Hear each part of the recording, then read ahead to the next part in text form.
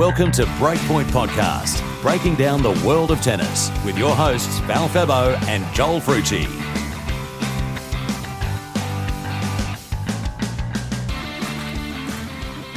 The Australian Open in 2023 is a week old and it has been a cracking tournament so far. Yeah, we had withdrawals.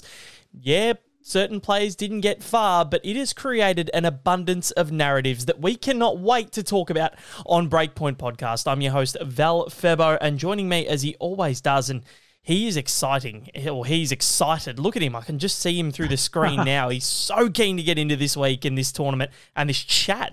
Joel Frucci, how are you? Yeah, I'm good, Val. I like to think I'm an exciting man as well. You are an exciting man. I do enjoy your company. Thank you. But yeah, I'm good, thanks, mate. Just I've been absolutely loving the tennis. Got down a couple of nights, Tuesday and Friday night. Unbelievably good vibes Friday night. Saw a couple of cracking matches at Margaret Court Arena. Hubert Hurkacz versus Denis Shapovalov and Maria Sakkari and Min Zhu as well. So an upset there. But how are you, mate? You must be feeling the pinch a little bit. You've been here, there, and everywhere around the grounds. Yeah, it's been I've been doing stuff at the First Serve, our great friends at the First Serve AU on social media.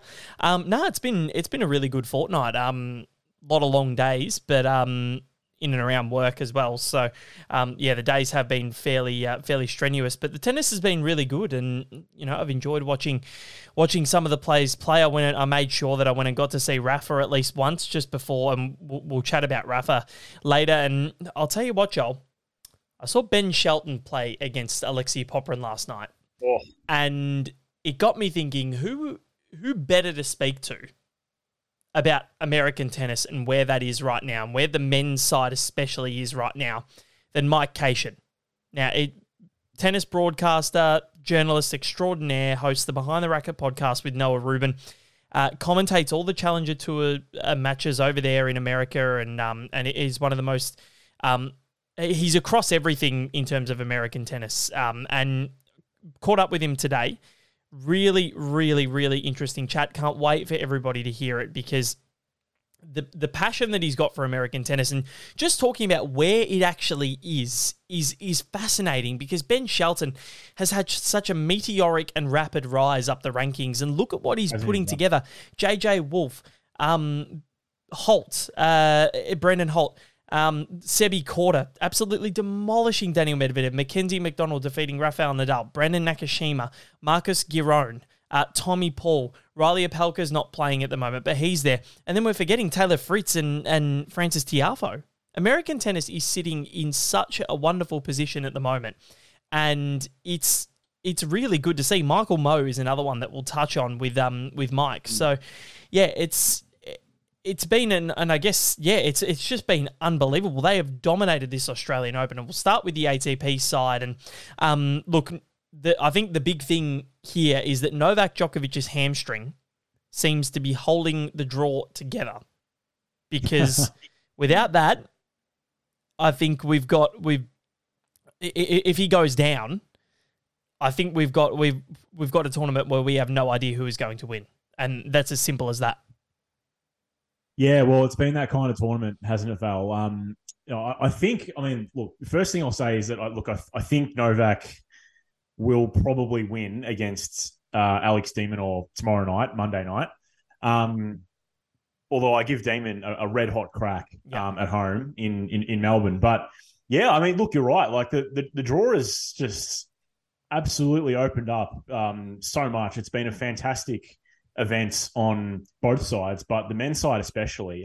It's been a long time since we've seen something like this, and it's fantastic. And what I really like about it is that when you look at the remaining names, there's a lot of new names there. Of course, you look at a lot of names that you've already mentioned: Seb Korda, JJ Wolf, Yuri Lehechka, Tommy Paul, Ben Shelton.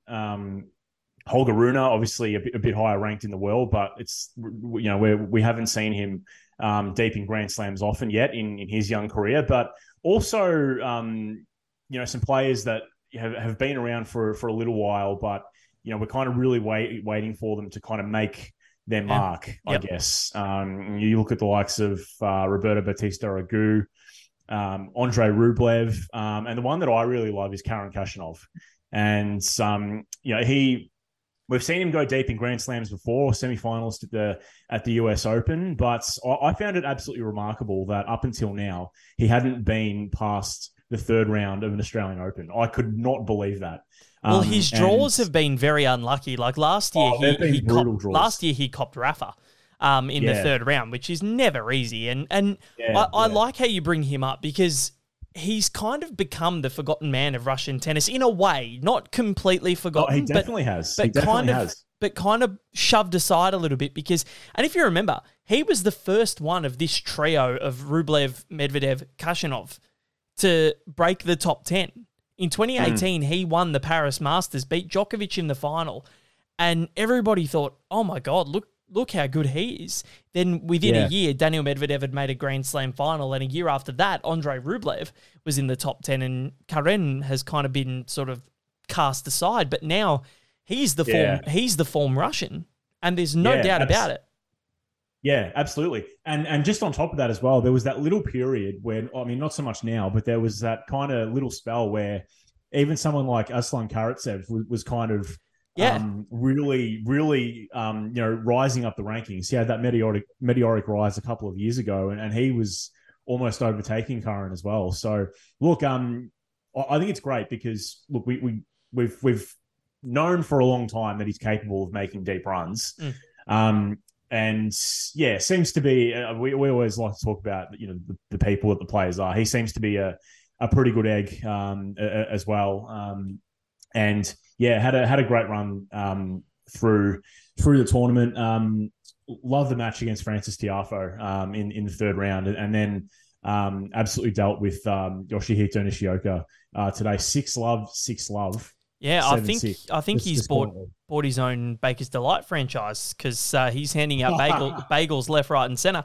But I'm just gonna drop that in. But no, it's no, he has played an exceptional tournament, and hearing around the grounds, there's talks that he's primed for a big run because he's striking the ball as well as ever.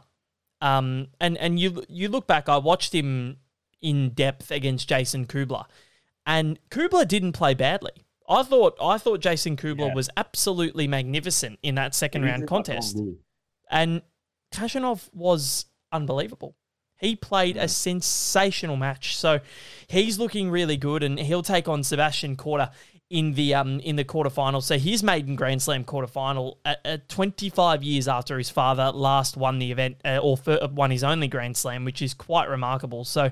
I love the footage of Seb walking past his dad's little LED screen in the tunnel on the way to the court and just giving it a little fist bump, and Andre Agassi as well, who's done some mentoring with him. But he has played an exceptional brand of tennis because Novak Djokovic, that loss in Adelaide could have screwed around with his mind a little bit, but the way that he came out and played Daniil Medvedev in that third round, I thought was nothing short of perfection. Medvedev threw absolutely everything at him.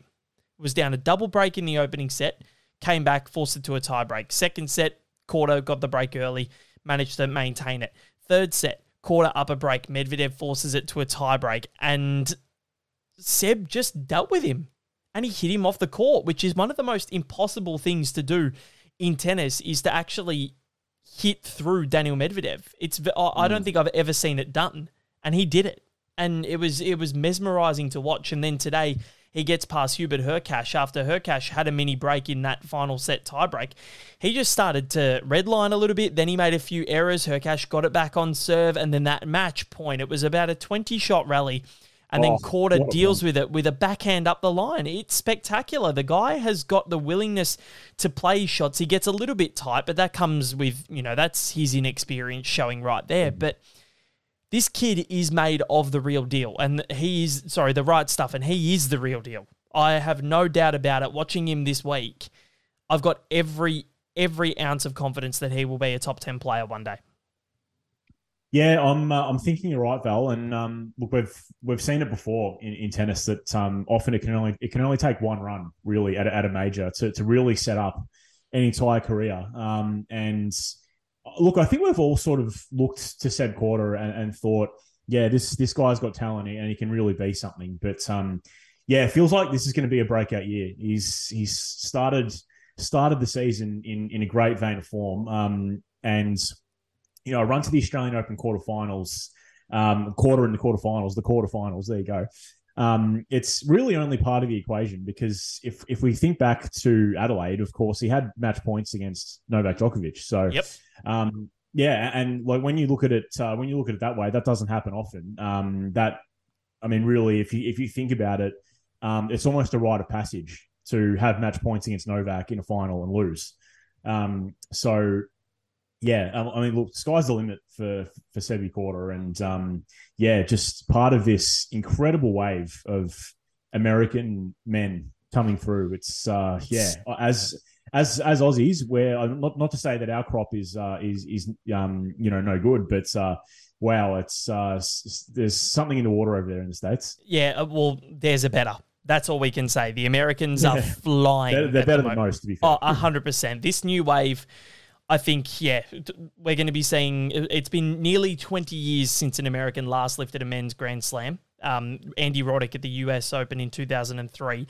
I dare say that we're going to be seeing one very, very, very soon out of any of that bunch. It's quite staggering. We'll get to more of them later, but another quarterfinalist, a maiden Grand Slam quarterfinalist, Yuri Lehechka, played in the ATP Next Gen finals last year. He's only 21 years old, and he's 6'1", a light frame at the moment, but geez, the way he played against Felix Auger-Aliassime today was so impressive, and Felix won the first set. But then the next three going the way of the young the Czech man, and 6-3, 7-6, 7-6 to do it in the clutch moments against Felix, who is one of the form players coming into January with the way that he finished the year. I think is mightily impressive, and he's looked really, really solid. And this Netflix curse, well, it's officially killed off everybody, yeah. Joel. All of them are gone. Even the players that had secondary cameos in this Netflix show, they are all gone. So, yeah, absolutely unbelievable. But, yeah, Yuri Lehechka, one of the more impressive runs at this Australian Open because he's dealt with Cam Norrie. He's now dealt with Felix Auger-Aliassime. And the way that he's going about his business, you picked it today. You said it might even be worth, possibly getting him on. And considering this man didn't go past the first round at a major last year, lost in all 4 first rounds, this is mightily, mightily impressive. Yeah, and obviously you mentioned the caliber of names there. Cam Norrie, world number 12, I think, seed 11. Seed 11, yep. Factoring in Carlos Alcaraz. Yep. And also Felix. And also Borna Coric. And Borna Coric in the first round. Yeah, not too shabby, those few names. And yeah, he's going to be something, Yuri Lehechka. I think the thing that really impressed me was the depth of his hitting. And so we know how important depth is in tennis, but yeah, on the note of the Netflix curse, Val, I'll tell you what, maybe they should recategorize that to true crime rather than sport, because there's just murders going on everywhere here. Well, pretty much, because they've been, and look, even Francis Tiafoe, he hasn't featured in an episode yet. That's later on, but he's gone too. Absolutely unbelievable what's happened. This Netflix curse, and even before the tournament, they took out, who'd they take out? Berrettini, Kyrgios, Badosa, and Tomljanovic all gone. Then Berrettini goes out first round. It was bizarre. There were murmurs going on around Melbourne Park saying, maybe the players shouldn't be doing this now, because who knows? Is it, what the hell has happened? But yeah, Yuri Lehechka doing really well. Stefanos Tsitsipas and Jannik Sinner, as we record, they are playing. Tsitsipas leading 2-0 over Jannik Sinner. So fair to say that he probably gets through there. He's looked very, very good, Joel. And that's an understatement. He has been in scintillating form, and it's going to be very hard to knock him off before the final. Very hard. The final, I don't know who's going to be playing him, but I just have a feeling that he's going to get there. He looks primed. Yeah, he really does. And he's, as we speak, at the time of recording, he's the highest ranked male left in the draw at seed number 3. That's true. And Yeah, and he's certainly carrying the flag in that sense because he looks fantastic, and obviously Yannick Sinner, no slouch. Probably I don't know.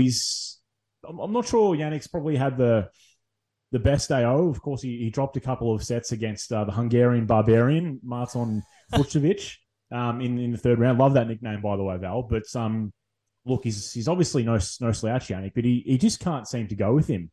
In it's weird. Moments. He's converted a couple of breaks in the two sets that we've seen, but the impressive thing about Steph is that from memory, in both ensuing games, he's been able to break right back to reel off a couple of 6-4 wins. So he's looking really good, Steph, and obviously he was playing in the doubles as well with Petros, his brother, but they're out of that now, so he can shift his entire focus to the singles. And look, I picked him for the final. I'm gonna stick with that. I think he's primed to make the AO final in front of I guess the second Athens, if you like, of Melbourne. There's such a big Greek population here, so they'll love that. I think Novak's going to be waiting for him on the last night of the tournament. But we shall see. He's looking irresistible at the moment, Steph. Well, this is what we need to get to now, because I do want to talk about Rafael Nadal, and we will get there. But Novak Djokovic, this might be putting you on the spot, Joel. I don't know. All right, but go for it. Do you believe the injury that he has sustained on his hamstring is as bad as what he's alluding to? Because, look, in all honesty, I don't. The abdominal strain 2 years ago, I don't know how you can do that and beat Medvedev like he did. And also last night, the hamstring, incredible amount of pain. Congrats to him for winning. But if you're in that amount of pain, how the hell do you beat Grigor Dimitrov that well and that convincingly in straight sets? Yeah, he did it pretty well, Novak. Well, I mean, look, you've got to, I guess, hand it to the people around him to get him in the right condition, or to be able to get him through these matches with this injury. But look, I mean, the thing is, and I'm no doctor. I don't claim to be a doctor, but I wish you were. I wish I was too. Bit of money in being a doctor, but that's true. Yeah, but like when we think about hamstring injuries, right, Val, like there's the minor end, then there's probably the sort of mild, medium cases, I guess, and then there's the severe ones where you're talking about you've ripped it off the bone or whatever. Yep. But I mean, if you're talking about like a small tweak or whatever, that alone is usually at least a week or two, right? Then if you're talking about a sort of medium type hamstring, that's a good month out of action. So yeah, I don't know. It's look, it's an interesting one. I mean, my head tells me that it's probably not really as bad for that reason, because just we both follow a lot of sport, right? We follow Aussie rules. We follow soccer, we follow tennis. And it doesn't really matter what the sport is. The severity of a hamstring injury runs the same across the board. And exactly. When we see it in those sports, obviously they're the ones that we reference there, they're team sports. So I guess there's some room to bring in a replacement for a player, whereas tennis, of course, you're the sole entity. But I don't know. It's I find it bizarre because I haven't really seen too many hamstring injuries that the acquirer of said injury can back up after a couple of days. It's different. I think the explanation for me saying that it's almost as bad as what it was 2 years ago with the abdominal strain in terms of the pain, I don't know. And look, this is an AFL example. The young Richmond defender, Josh Gibcus, has torn his hamstring, and he's actually going to be out for the first few rounds of next season, which is 3 months away. A month and a half away. Well, yeah, pretty much. But like early rounds means it'll be at least April, May. So I don't know. Like that's a bad tear of the hamstring.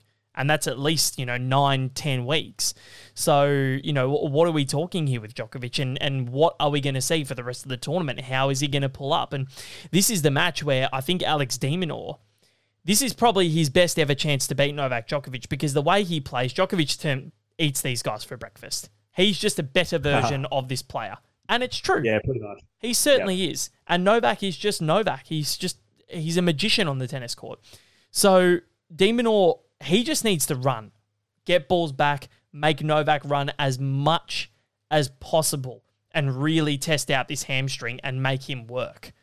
This is his best chance that he's ever going to have, I reckon, of beating Novak Djokovic.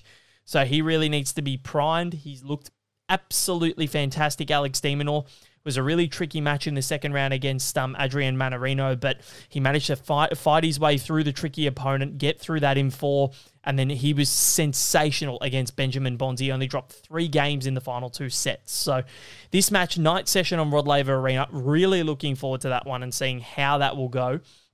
Then in this part of the draw, you've also got Andrei Rublev versus Holger Rune. Rublev is kind of both of these players have kind of coasted through the draw. They haven't had too many problems with anybody. And now they come up against each other. I like Holger. I really, really do. And I really like his chances of possibly even going on and maybe doing the unthinkable. And it's not unthinkable because I'm certainly thinking about it. But I reckon he might be a sneaky chance here, Joel. Look, he could be. He could be. Andrei's been playing fairly well, though. I was really impressed with his win over Dan Evans in the third round, 6-4, 6-2, 6-3. I think the big thing with this match between Rublev and Holger Rune is going to be how Holger pulls up from that ankle injury. He had a bit of a tumble against Ugo Humbert. But that said, that was early in the second set from memory. And after that, he still managed to get through that 6-2, 7-6. So trained today, Joel, and looked very good. Yeah, well, I mean, he seems to have got through relatively smoothly. So, yeah, I mean, based on that, I guess you would have to. You can only assume that he's going in with a near clean bill of health. So yeah, look, it's going to be great. Tough to pick a winner. I'm thinking maybe Andrei's experience might get him through.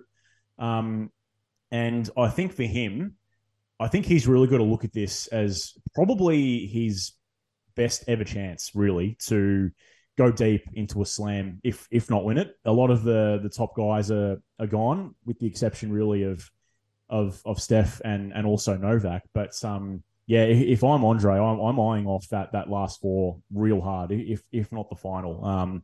I think this is his time. He's really got to think about it that way. But of course, a young buck standing in front of him who's obviously got a huge future and can do a bit of damage. I caught a bit of his match against Filip Krajinovic in the first round, and then I did watch that game against Ugo Humbert as well. He was fantastic. He's a talent, a real talent. Holger is ruthless, and we know how he plays. He's beaten Djokovic in Paris, Djokovic's playground pretty much. He owns all the records at the Paris Masters, and it's scary what he's able to achieve in the clinch, those clinch moments, or the clutch moments. So, yeah, Holger Rune, one to watch. Definitely, I reckon he's a real chance. He's fired up and looks primed. And look, you look at the bottom part of this or the bottom quarter here.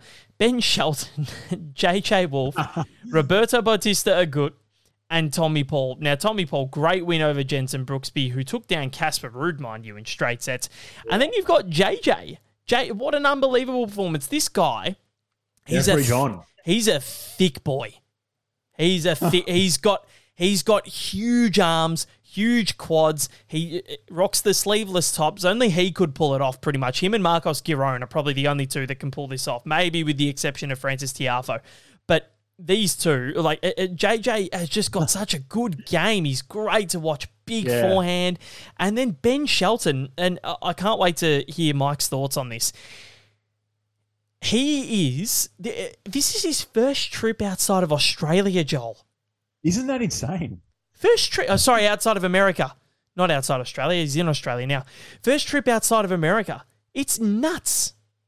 nuts what he's been able to achieve. He's in the second round of a Grand Slam.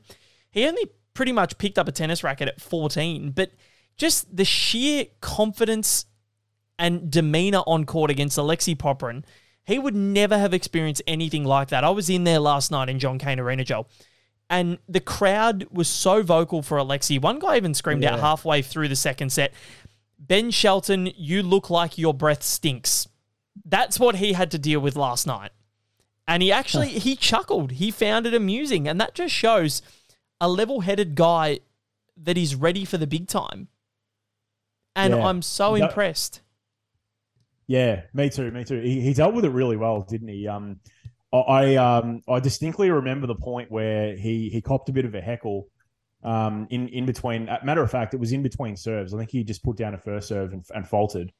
And then he got heckled and just out of nowhere, he double faulted in the end, but he just pulls out just casually like a 215 kilometer second serve. And I think he missed it by maybe a foot or so, but I just that told me that this is a guy who's got enough confidence to back himself in to make something like that. And that leads us on into the topic of his serve. I mean, wow, he was putting down absolute torpedoes. It's insane. He made the LED light flicker when he hit it with the serve.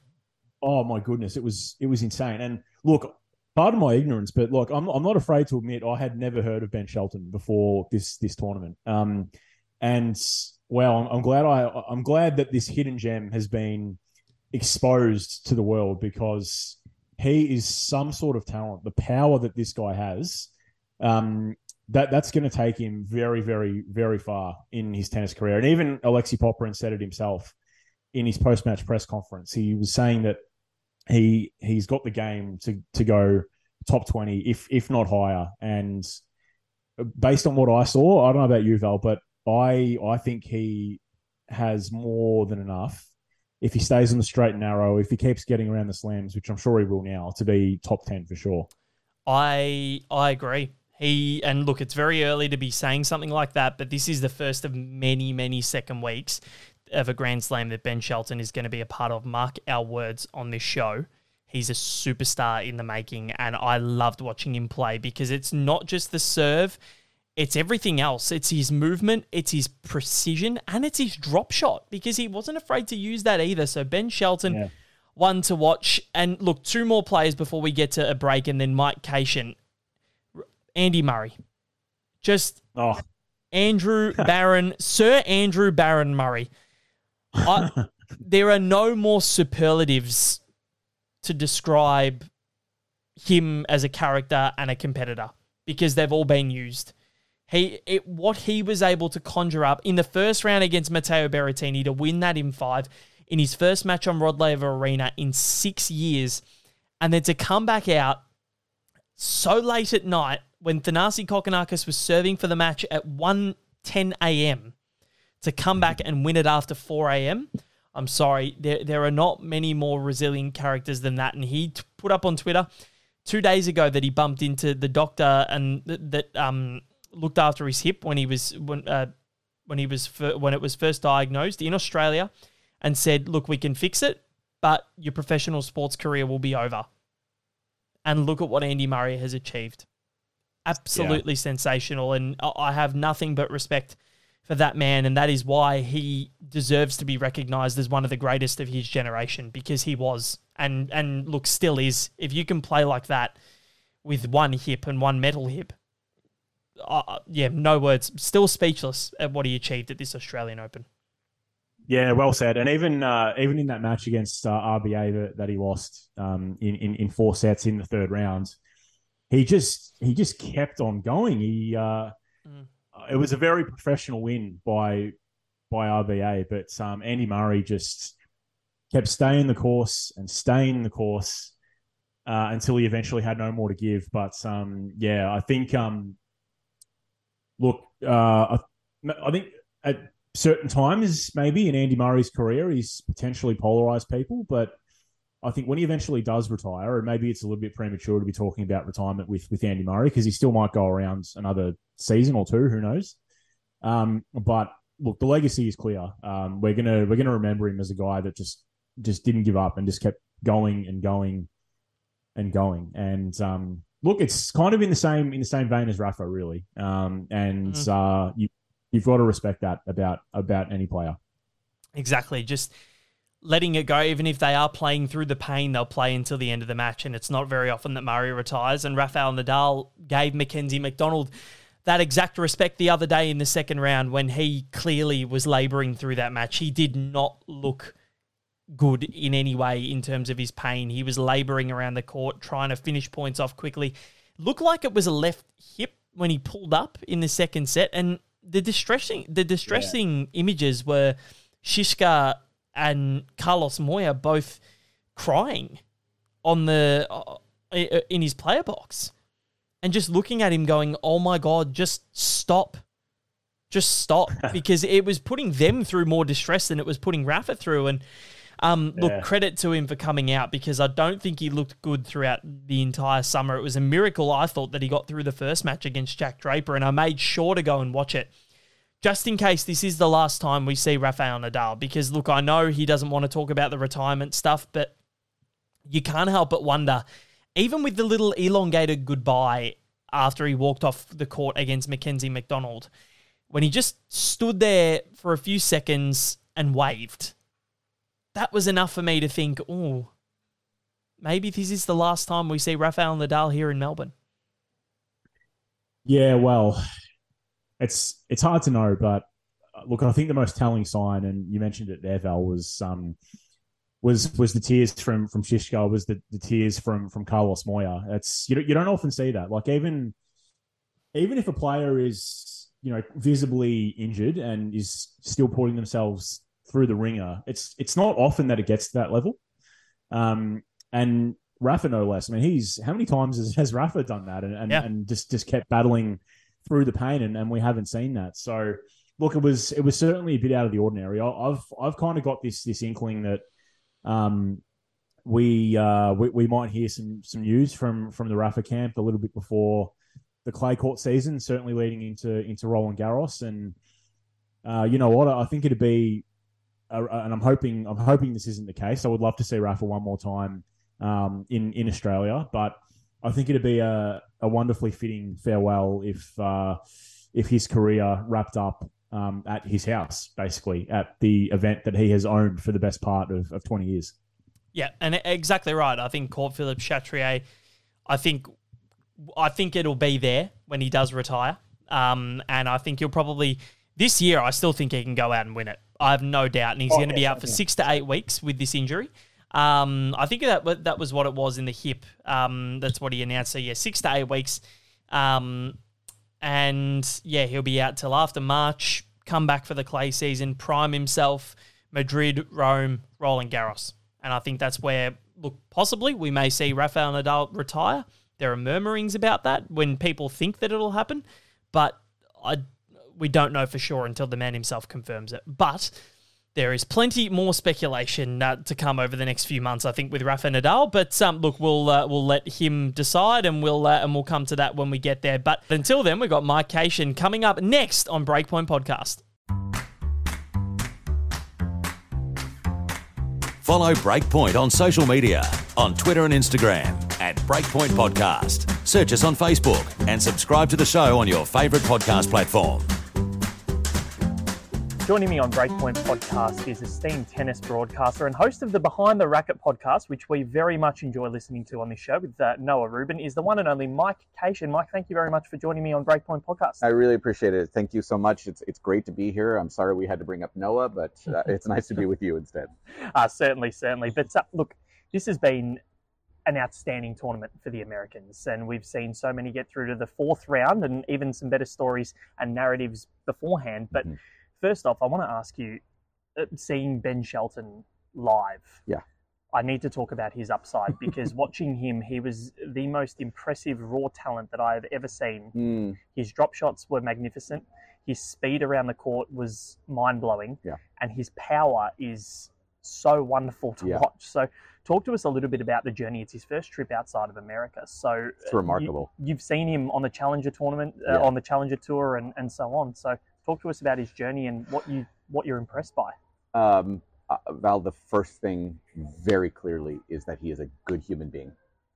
I can't overstate that. He has been raised to make sure he looks everyone in the eye when he's talking to them. Please, thank you, sir, ma'am. He's that kind of a human being, which makes all the rest of it a bit more remarkable, right? So I got to know him a little bit in June of last year. That was his first real stretch on the Challenger circuit, right after he had won the National Collegiate Championship in the States. And he was so wide-eyed, felt like he had no idea what was going on around him. Chris Eubanks is another American player who won around here. He and I and Ben, we went out to dinner together, and little things like he didn't know about getting rackets strung, where that happens, and just these little things that we just kind of take for granted being around it forever. So that's the thing that I'm still, I just can't get my head around is the fact that was June, and we're in January, 7 months later, and he just looks the part. We saw it. It was easy to see even a year previous when he was kind of in the middle of a lineup in a collegiate team that he's athletic. The serve is massive. There's something fiery about him internally that you could see that there was something. I just never would have thought it's this quick. I think that a lot of that has to go with his work ethic. Raised his dad, obviously, Brian Shelton, a guy who's top 60 in the world. They just drilled into him, when you are working, you work. When you're off, you have fun. And he takes it very seriously. And I can't believe he's here in the 4th round already of a major. And it is shocking to me to see him put it all together in one way and not at all shocking in another. What do you think it is about his game that has surprised the rest of the tour? Because he's obviously come on in leaps and bounds. So what do you think it is? I think, number one, the serve. It makes things so easy for him at times, right? His ability to just come through, get a couple of easy games early in sets, and just makes it such a challenge when you're returning against the lefty serve especially, right? I think more than that, though, is the competitiveness. Everybody in terms of competitiveness is, you kind of compare it with Nadal. That is kind of the gold standard, right? He is... For the American men over the last 10 years, I'd say, the ones who are on the up and up, he's the one who kind of resembles that the most. When he is out there, there is an anger that he can play with at times, that he can tap into, this competitive fire that is just, for somebody who hasn't played high-level juniors or played majors before, it is really unusual to see. But I think that's the biggest thing, and more, he's just finding that forehand as well, which was a cannon. So the weapons just make it so easy, but I think it's that fire that he has that I just didn't know was there early. And he's so tall as well. He's, I think, 6'4", so that obviously helps with the serve and the power. But he'll come up against JJ Wolf next, and JJ, he's a tank. He's got massive arms, massive quads. He's so good to watch. He is thick. He is so good to watch, and he's another competitive beast that we've seen on the tour for a couple of years now. But it's his maiden second week at a Grand Slam, so he's going to be there. He's going to be up for the fight. What are you expecting from this contest? Yeah, I think somebody asked me about that earlier today, and I said, if I'm looking at maybe big picture career, who's going to be top 10, I'm probably going to take Ben. This today feels a little bit different. I'm not sure yet how Ben handles JJ's slice serve, which I know sounds like a really minute point. JJ has this remarkable ability to get you uncomfortable because, especially with Ben being a lefty, it's going to be off his backhand wing, which he can struggle with at times. That's the first question for me. What I do know is both guys are going to be finding a ton of forehands. So who's able to do that a little bit more? And I think it's going to be just one of these 4-set type of a things. Who's able to find the one break chance and capitalize on it a little bit more? I don't see it one of these guys running away with it. I think the big question for me, who's able to just get a little bit better in terms of the return game, specifically if Ben is able to solve the slice serve, that's the way it could go quickly. Otherwise, I think it's just going to be physical tussle, who's able to capitalize on the 1 or 2 chances they'll get. Exactly, and we saw that with Alexei in that match between him and Shelton, that it was a couple of chances here and there, and Ben took them. He was unbelievable in that sense and in those clutch moments. So, look, we've got JJ, we've got Ben, we've also got Brendan Holt, Michael Moe, Tommy Paul, Seb Corder, all of which have had outstanding tournaments, as has Francis Tiafoe to an extent. Not the standards that he would have liked after the US, but all of them are all on the same trajectory, you feel. Which one at the moment, outside of the ones that we've discussed, has impressed you the most throughout this Australian Open? Obviously, Corder and Paul still there. Yeah, actually, two of them in specific. Tommy, Sebi, I've kind of always just kind of known is going to be that guy. So Tommy is the one who's made the biggest strides, and maybe not so much the last year. He's been very rock solid, right? And it was always for him about learning to be a professional. I didn't know that he was going to be able to do that long term, if I'm being perfectly blunt, because I saw him for 3 or 4 years just kind of go out and enjoy life, which is totally fine. Exactly. But it's also not going to allow you to be at your best as a tennis player. And I think to see him really now do it week in, week out, month in, month out, that continues to impress me, because I just didn't know if that was something that he was capable of, especially if he was on tour for a couple of years. So I'm impressed with him in that regard. And I've always said, when he is flying around, when he is at that full speed, Tommy Paul is a top 20 player, and I'm so happy to see him getting there. I also do want to highlight Michael Moe. Being a lucky loser is always a challenge. You feel like you're playing with some house money, right? That old cliche. But seeing him against Zverev and handle that big moment, that was a long time coming. Mike is a guy who was with Tommy, Francis, Taylor, that whole group, Riley Opelka, who's been injured for a while, that whole group, and he was world number 2 as a junior. It has taken him a lot longer to get to that point. There are some fundamental flaws technically with what he does, especially on that forehand, or just kind of a little hitchy, and he would have some struggles, but then he would start to put things together, get to 130 to 100, and then get injured. Lose a coach, be out for 4 to 6 months. Start to rebuild, get to 100-ish again, same thing would happen.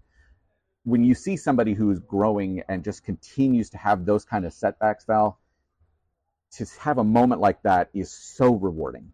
I'm just so happy he was able to experience it, because of the fact that it's just such a difficult process. Not everything is linear in this sport, right? Like some people, Taylor Fritz being one of them, who's just had this steady growth, now a Netflix star and all of that, right? Mike's had it really difficult, very choppy. So just to have a week where all of that work has been rewarded, I can't tell you how much that means to me personally, not alone, let alone him, but just to see somebody who's struggled that much to have success is quite a joy. And we've seen it here before in Australia on these shores. In Brisbane, there was a performance where he got to the quarterfinals, then made the second round here. Then in 2020 did the same against, or 2021 did the same. Correct. Unfortunately, played Rafa. Rafa got the job done, and now all of a sudden he gets here, does so well, and it's such a good opportunity for him to springboard this season, because there are so many Challenger and ITF events in the USA. He can stay in his own country and just fight and progress up that way. I think bigger for him, to be honest, because it is hard when you see the people you've come up with who are, again, Tommy, Taylor, Francis, right? Seeing them top 40 or better. For him now, he got to, I believe it's 86 in the live rankings after that. So now he has that opportunity to be in 250s. He has the opportunity to go through qualies at the 500s, right? So, coming up in the States, we've actually got a few 250 events in Delray Beach and Dallas. He's going to be there. That's a big thing, because, as you know all too well, like if you have 1 or 2 good weeks at a 250, suddenly you move from 86 to 60 or 50, and then you're in all the 500s, and you might sneak into a Masters. And that's, man, I can't tell you how hard it's been for him. So to have, that big jump in the rankings like that, well done. It was such a consistent year for him last year, 10 quarterfinal or better results at a Challenger. Now you get it in a big event like this. Now you have some bigger opportunities. And also direct entry into Grand Slams. Yes, that cannot be understated. That's $400,000 right there, Australian anyway. Which is an amazing bankroll for someone that's been outside that top 100. It can just help them set up their foundations for, possibly years to come. So it's a great story. Now, there are plenty of other Americans that we haven't mentioned. Mackenzie McDonald beat Yep. Nadal, although Nadal injured. Amazing win for Mackenzie. Yep. Brandon Nakashima, next-gen winner in 2022. We haven't even spoken about Taylor Fritz. Yes. Riley Opelka. Where is Americans tennis at the moment? Because they've won the United Cup, so they're flying in that sense with both men and women. But where is American men's tennis? And in terms of Davis Cup results, what can you see happening in the near future? Because it looks so promising. Yeah, well, Val, you're going to get me in trouble if I start talking about the Davis Cup situation, because that was a bit ugly, what happened last year, because it was the first year in a long time that I thought this is really the time for the U.S. to step forward and take that. And what happened with the doubles and Rushiv Ram, that was a challenging situation. So I think, that's going to be tough. I think the big picture is, 7 or 8 years ago, the USTA made a real commitment to it essentially just getting a bunch of athletes together and kind of throwing everything at the wall, see what sticks, right? And that was also allowed them to put together a lot of tournaments. You had a lot of challengers, you had a lot of futures, and the idea is if we get a bunch of people who are flooding into the top 200, they're all going to push each other, flood into the top 100, and that's what we've got. I think it's 13-ish men who are in the top 100 from the U.S. That's massive, right? So you've got this incredible depth. The problem with it in the States is that, fairly or unfairly, we don't necessarily have that support for somebody who's 40 in the world. Mackenzie McDonald is not somebody that anybody knows in the U.S. outside of your diehards in tennis, right? We don't have the same love of sport necessarily that you do down here, unless it's football, basketball. It's really about seeing if we can get that one push to get Taylor there, Francis there, Ben Shelton there, who wins or at least is in the final of a slam, right? And this is all, according to the USTA's plan. Bunch of people are there. There are opportunities. Some of the best athletes we can put forward are all right there, top 15, top 20. Now it's a matter of one of them getting hot in one of these events. Certainly is. Mike, thank you very much for joining me on Breakpoint Podcast. It's been an absolute pleasure to chat about all things American tennis, because it is on the upward trajectory and we are all just loving watching all the players come through. So it's been a pleasure to chat about them with you, and hopefully we'll get you on again soon. I would love that. And if I can put in a quick plug, do you mind? You sure can. I was about to do it. Yeah. No, go Not for even it. for me. I think one thing I keep trying to preach as much as I can right now, Val, is that challengers matter. And so all of these challengers, and you guys have some phenomenal ones down here that I always tend to watch like late at night or early in the morning. Make sure you go out to a challenger if it's near your community. I agree. Watch it online because they're all available for free. And those players are so close, and you never know if you're going to see the next Ben Shelton. Exactly right. Now, Challenger Tours are the lifeblood, and the ITF as well. They are the lifeblood of tennis, and it's how our next champions grow and develop their own games. So you couldn't have said it better if anybody else tried. But yeah, Mike Cation, thank you very much for joining me on Breakpoint. Thank you, Val. Follow Breakpoint on social media, on Twitter and Instagram at Breakpoint Podcast. Search us on Facebook and subscribe to the show on your favourite podcast platform. You are listening to Breakpoint Podcast. Val Ferbo and Joel Fritchie here with you, talking all things tennis. A big thank you to Mike Cation for catching up with me today. It was an absolute pleasure to chat about the state of American tennis with him, because there isn't a man with more knowledge about it. And the way that he spoke so glowingly about how everything is placed, and look at the players that they've got, Joel. It's just sensational. We alluded to it a little bit before in the first seg, but Taylor Fritz, Francis Tiafoe, Brandon Nakashima, Mackenzie McDonald, Ben Shelton, Tommy Paul, Riley Opelka, Maxime Cressy, Marcos Giron, JJ Wolf, Brandon Holt, Michael Moe, Dennis Kudla made the second round, Chris Eubanks made the second round. America is becoming a powerhouse again in tennis, and it's quite scary. So watch this space and watch what they're going to be doing for the next 10 years, because they are putting together a very, very healthy list of players on the roster for the United States. But it is time to get to the women's side of the draw, Joel. We've spoken about the men. Now the women, again, extremely precarious how the draw sits here, because it opened up drastically today. And before the tournament, all of us were so keen for a quarterfinal between Coco Gauff and Iga Swiatek. And naturally, we got Elena Rybakina against Jelena Ostapenko. But they are two Grand Slam champions, which is so good for women's tennis because it's so open. Remember, we always say you can throw a blanket over 30 players in the women's draw and all 30 of them can win it. This is exactly the case because Ostapenko absolutely destroyed Coco Gauff today, 7-5, 6-3, and Elena Rybakina, I had the pleasure of being in that match. She was absolutely sensational against Iga Swiatek because she hit her off the court. And these are the players recently that have been the ones to beat Iga, the ones that have been able to hit through her. And there's a reason why Elena Rybakina is a Wimbledon champion, because she has the ground strokes to back it up. And she's tall. She's over 6 foot. She can tower over. She's got a big serve, big forehand, and her ground strokes were really causing Swiatek trouble today. And it was sensational. She made a lot of unforced errors, but that was the clear game plan because she was like, I'm just going to try and hit winners and try and make her uncomfortable on the court. And Swiatek couldn't go with it. She had a break in the second set, but Rybakina managed to get it straight back and then broke again late in the match to serve it out. So sensational win there. And then Ostapenko did a similar thing against Coco Gauff. We know what Ostapenko can do. She did it 6 years ago now, which is just so strange that it happened that long ago. But she's won a Roland Garros title. She can win a Grand Slam. We know her game style can do it. But she just hasn't been able to put it together consistently enough. And the way that she played today was absolutely magnificent. So I'm really looking forward to this quarterfinal because I think it could be just as good, if not better, than Swiatek and Gauff.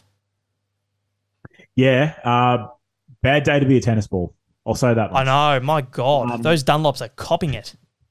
Yeah, I know. Look, I guess it wasn't really surprising. Maybe the fact that Elena got up against Iga was perhaps a surprise, but we obviously know what she can do. Wimbledon champion. It was one of those matches certainly where the miss, a lot of the misses were good misses. She really went for it, and and kind of in some respects, it wasn't such a shock that she was able to get the job done against Iga because, as you said, Val, it is the kind of game she plays that can really bother Iga. The power hitting, the big serve, and obviously, you know, the physique of Elena lends itself to that. 6 foot, and as far as Jelena Ostapenko is concerned, well, it's one of those ones where she's stringing the wins together, and with it is coming the confidence, and we know that confidence is such a big part of her game. If she doesn't really have it, she falls apart because she really goes for her shots, but it's such a low percentage game so often that if she's just that little bit off, then she could have been out in the first round probably. So yeah, look, this is going to be a great match. I can't wait for it. Absolutely. And look, Joel, this is her first Grand Slam quarterfinal since Wimbledon in 2018, where she made the semis. It's only her fourth overall, so it's been a long time between drinks. At the Grand Slam that she won, Roland Garros, she's only been past the first round twice since then and not been past the third round since she won it. So when she's confident, we know exactly what she can do, and she is confident at the moment. To dispatch Coco Gauff like she did was phenomenal. So I'm really looking forward to that quarterfinal. Jessica Pegula as well, Joel. She is looking very, very strong. And you look at what she's been able to put together so far. It's been a little bit frightening, I'm not going to lie, because she's taken down Christian 6-love 6-1, Sasnovich 6-2 7-6, Kostyuk 6-love 6-2, and Krejcikova 7-5 6-2. She's played quick matches. She's played aggressively. She hasn't lost all year, I don't think, because of the way that she played at the United Cup, where the wins included one against Iga Swiatek, in which she dispatched her. Yeah. Pegula is forming as probably the favourite to win this title, I reckon. Yeah, look, I think it's hers to lose. one thing is, and she looks in absolute fantastic form, by the way. Definitely the form player of the women's tour, and completely agree. I think she should be eyeing this title off as, this is mine. I'm going to go and get it. And just looking though at the remaining sort of high profile women, the seeds in the draw, it's definitely going to be a power hitter that wins this event. Rybakina, Ostapenko, Pegula, Azarenka, Karolina Pliskova. Maybe not so much Caroline Garcia. Probably plays a different kind of way. Magdalene, not so much, unseeded as well. Sabalenka, Bencic, maybe slightly different too in the kind of Garcia bracket. Linda Fervitova, what a run from her. But then even if you look at someone that's kind of just making a bit of a quiet run, is Donna Vekic. Yeah, this is really good to see. Yeah, she's really kind of just crept into the fourth round, but she's playing really well and kind of realizing a lot of the potential that she has. And I guess maybe she doesn't have the kind of power of a Pegula or a Sabalenka or an Azarenka or Ostapenko or Rybakina, but the one thing that she does have in her game, other than the fact that she's put some consistent matches together, is she's got the height. So that's one thing that we know can take you a long way in women's tennis. So like if you look at the remaining players, this is a really exciting run home. It certainly is, and you look at the draw, and one quarterfinal Rybakina v Ostapenko. Second, it's Pegula or Azarenka versus Lin Ju. Now, Lin Ju had never even taken a set against a top 10 player before she played Maria Sakkari the other night, and came brilliant. out and absolutely she destroyed, or not destroyed. It was 3 sets, but she was absolutely brilliant. So really looking forward to that one. And I think, were you in the house for that match, Joel, at Margaret Court Arena? I think you were. Yeah, I was. And I guess I think that Lin Ju really outwitted Maria mentally. I thought that Maria Sakkari was going to steamroll her after the second set. So did I. Because she did take that second set comprehensively, the Greek, but I still think that. So just looking at I don't know if you're watching I saw it at the exact same time as you did. The lasagna and the pasticcio. Definitely outwitted Maria. I think she was calmer in the moments that mattered most. I think Maria, we know she's feisty, but I think she was just a little bit too combustible in the moments that mattered, and Lin Ju really held her own when it counted. And it was a fantastic win for her, and massive credit to her as well to get the job done, because the odds really seemed stacked against her going into that third set.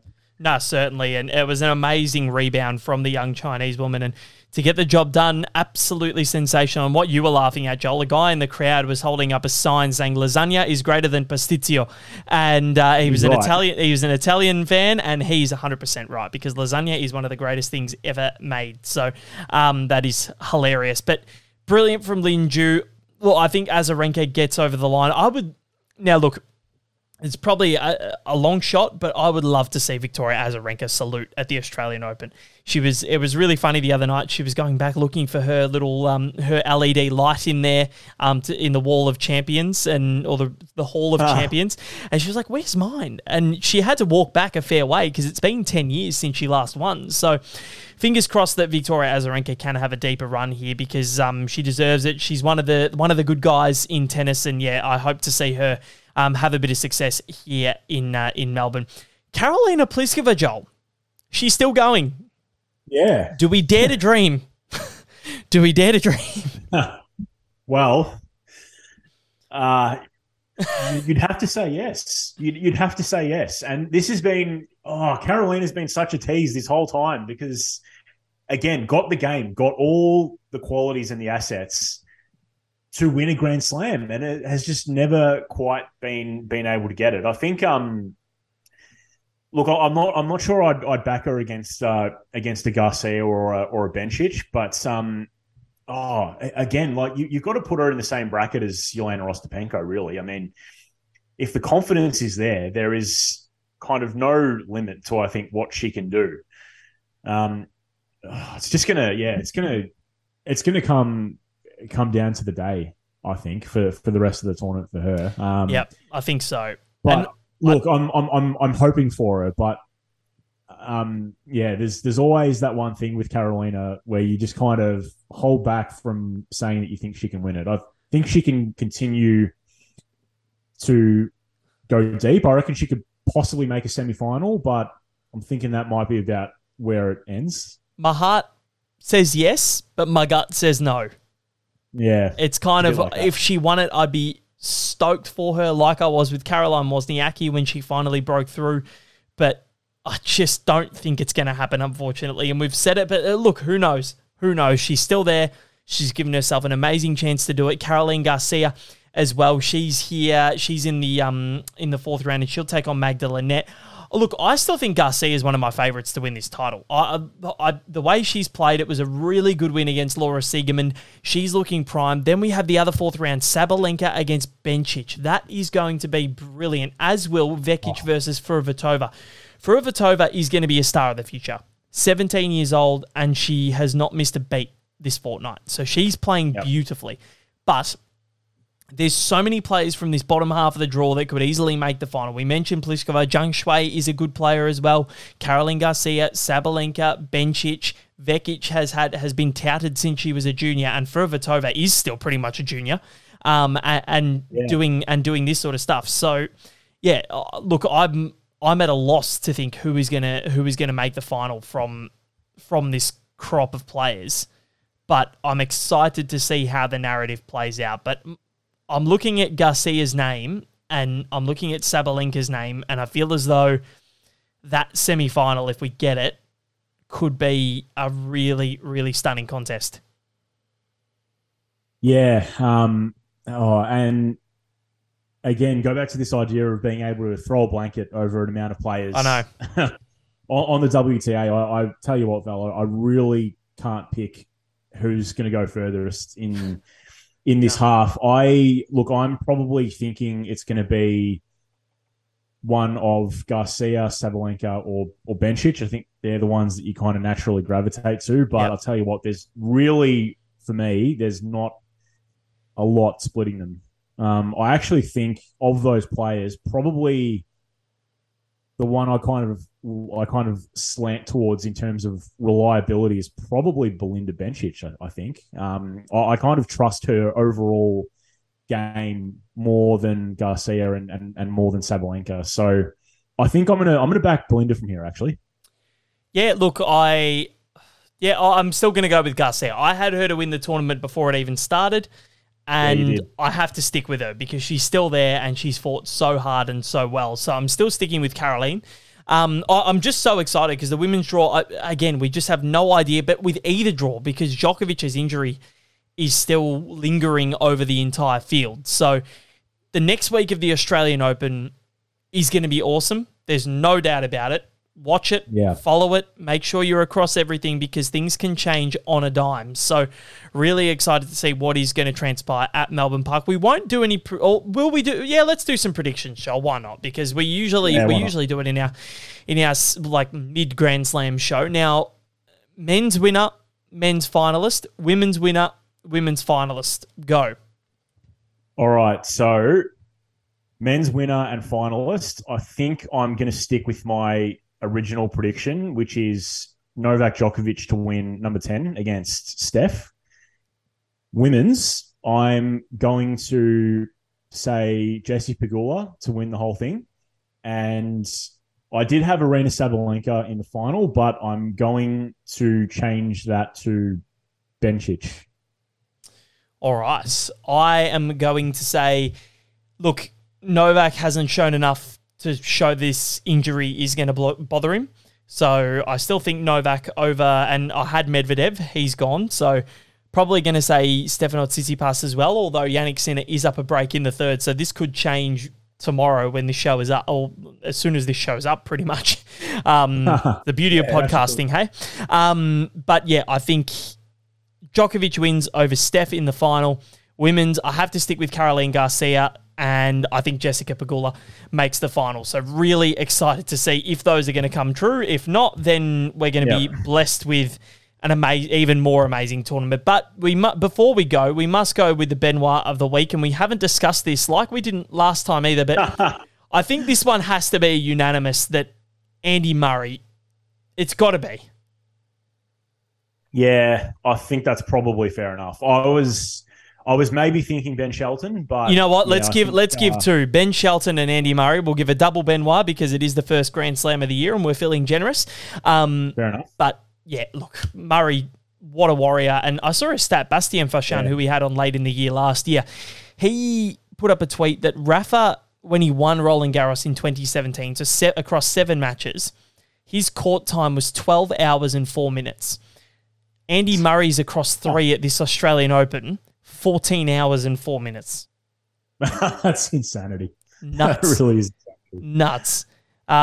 Absolutely bizarre. And this is the first Grand Slam in the modern era where neither of the or the Open era, where neither of the top 2 seeds from each of the men's and women's singles draw have made it to the quarterfinals. So this tournament is just throwing up curveball after curveball, and I am here for it. We are here for it on Breakpoint Podcast. Joel Ferrucci, thank you very much.